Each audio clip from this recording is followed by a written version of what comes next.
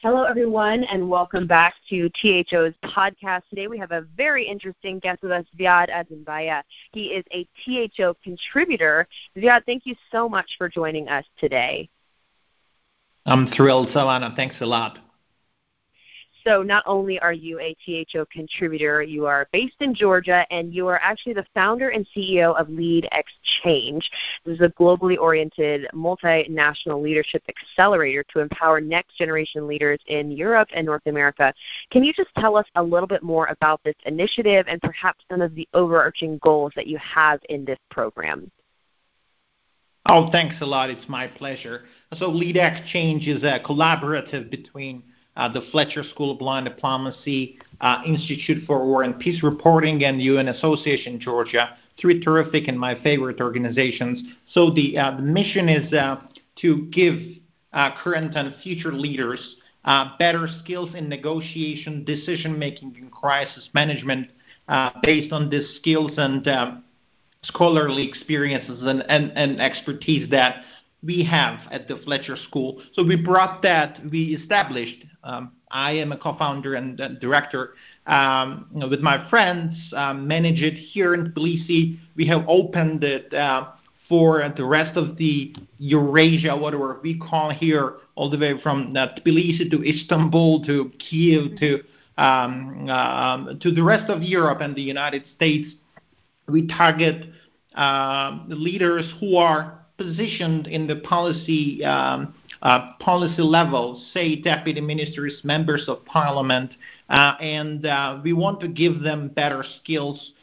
Skills that I think can benefit anybody from the business field to NGO to government.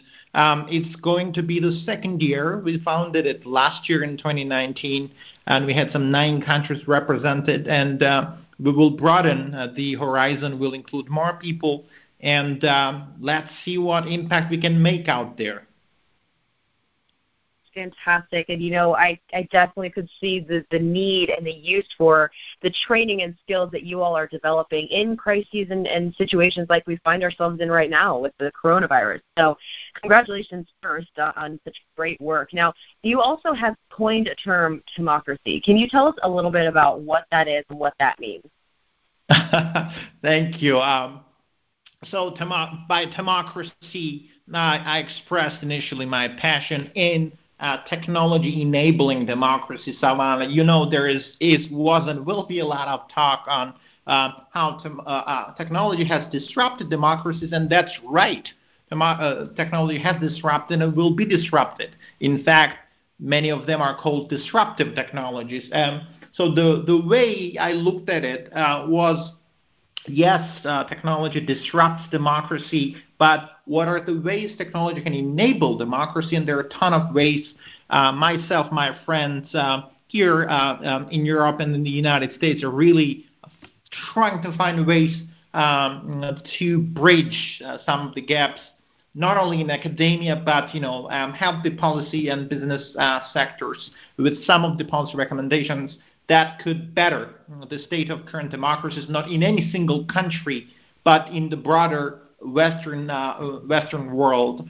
So that was my passion to coin the term democracy, and hope it gets heard by many. I toured the United States last year and had a chance to introduce it in a couple institutions like the Fletcher School, Harvard Kennedy School at Georgetown, and hope I can export it a little more. Fantastic. Well, hopefully we can get the word out even with this podcast, but I was really intrigued to hear that and can't wait to see more, because that is such a critical juncture of really the policy of the future. So congratulations again. Now, I want to turn a little bit. You were a research fellow at the NATO Defense College in 2017, and we discussed this recently, but also just so relevant today. NATO, the rise of this NATO alliance, but also the impact in the Black Sea. And this is something that really is intriguing, because it's not necessarily something that jumps right now because of coronavirus, but something that I think is personally very relevant, because there is this continued rise of Russia in the region that, regardless of a pandemic or not, is something that will continue to impact NATO and of course the U.S.-Turkey relationship. So can you just tell me a little bit about the Black Sea security and how NATO and the EU can have a sort of a shared interest in this region? Thanks a lot for the question. Yes, the reason I wrote the paper at the NATO Defense College was because of the relevance, right? And the relevance was, started. Black Sea has always been relevant, right? We had, unfortunately, a lot of wars. Just take the 20th century. We had a 2008 war when Russia came with arms to Georgia. We had some clashes. We have 2014, but the 2014 really changed the way the world thought of the Black Sea in the 21st century. And in 2016, Warsaw Summit of NATO really put a lot of emphasis on the Black Sea and enhancing NATO's operations in the Black Sea. That was the key reason why me, myself, but also the NATO Defense College Research Department got interested in the topic. A couple of things that we emphasized there, I did, and I'm grateful that it was published by the college. So a couple of things that the paper talks about. One of is the increased relevance, and something that is of utmost value is NATO's increased engagement in the region. There are 3 NATO states, member states, the biggest one in the Black Sea and leading NATO member state in the Black Sea and largest shareholder of the Black Sea territory is Turkey, Bulgaria, Romania, but we also have 2 countries, which is Georgia and Ukraine, potential members of the alliance, and we have the key rival of the alliance, but also of separate states who are aspiring to become NATO members. So put together, it makes Black Sea more relevant. It makes Black Sea more of a center point of relationships. It makes the intersection of EU-NATO affairs in the Black Sea more important. And finally, Turkey-U.S. relations, U.S.-Turkey relations it cannot be substituted by anything else when it comes to Black Sea. And when we talk about Black Sea, it's not just this small sea in the middle of nowhere, but there is a bigger connection with the Central Asia, what we call the bigger Eurasia, and that includes the Mediterranean. And there is a lot of energy going and energy economy going on. There is a lot of security. Black Sea can be in 2 ways, can disrupt Europe or can benefit Europe a lot. So the paper does not only talk about problems, but also tries to look at opportunities, which is economic opportunities that is in any pragmatic sense in anybody's interest in the Black Sea and outside the Black Sea looking forward. Right. Now, the Black Sea region, obviously, as you discussed, a very significant crossroads. Can you talk to us a little bit about the significance of the Black Sea for Russia? Because this is something that, the rise of Russia that we have seen in this expansion recently has been definitely a thorn, shall we say, in the side of U.S.-Turkey relations. So what is the role of Russia in this region? Is there any at all? And if so, how is that significant as well for NATO? Oh, there's a lot going on, as you know, Savannah.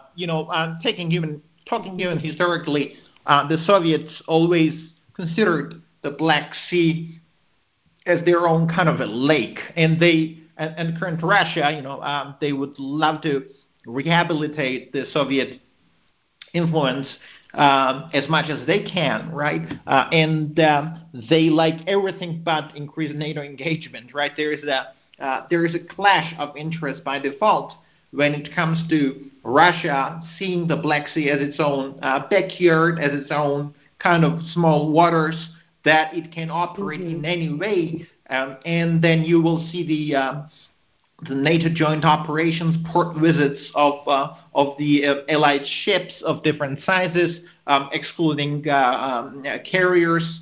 and you will see the Turkish fleet and the Russian fleet. There is a lot of tension going on in the small sea. Russians also using the Black Sea fleet. They delivered some of the crucial cargo and military equipment have been delivering to Syria, right? They use their Black Sea fleet, and they projected for the 2020, which is this year, some 151 billion increase in their fleet modernization.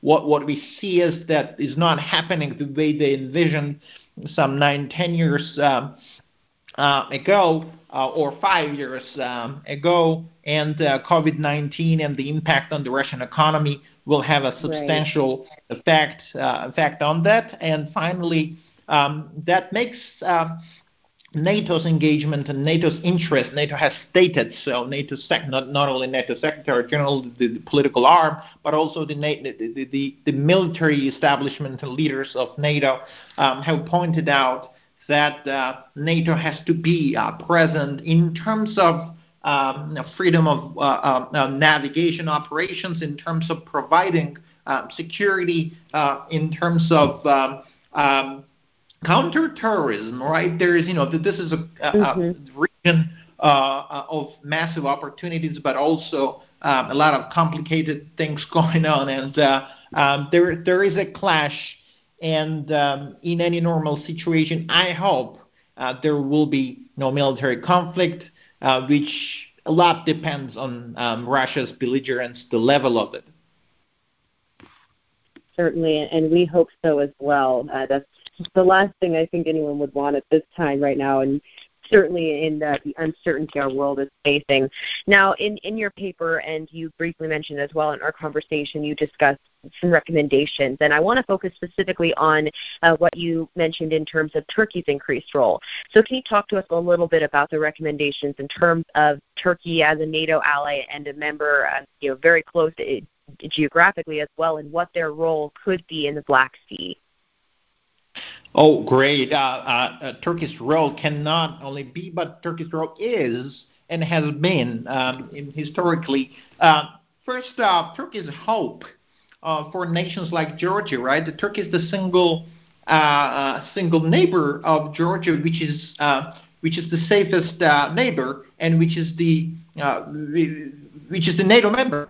And Turkish NATO membership is hope for Georgia to become a NATO member and to have a neighbor who can help NATO defend Georgia, right?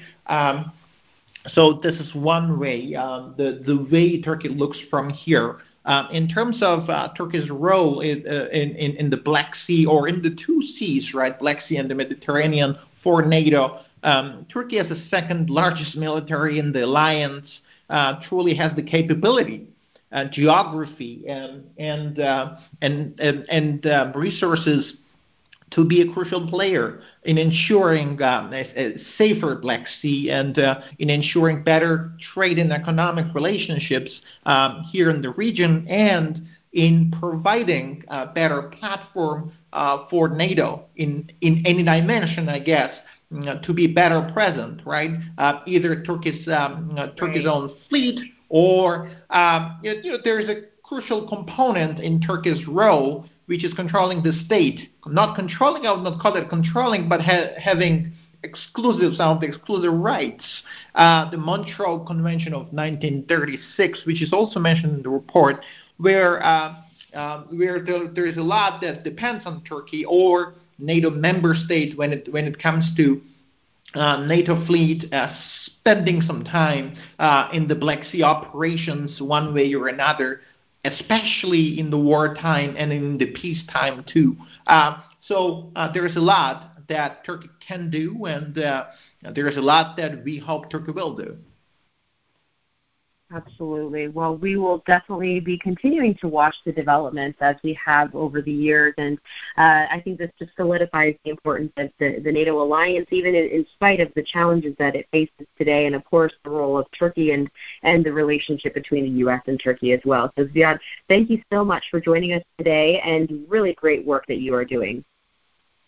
Thanks a lot, Savannah. It's my honor. and hope I can see you sometime soon physically. Likewise. Hopefully everything will heal soon and we will welcome you back in D.C. and in the States.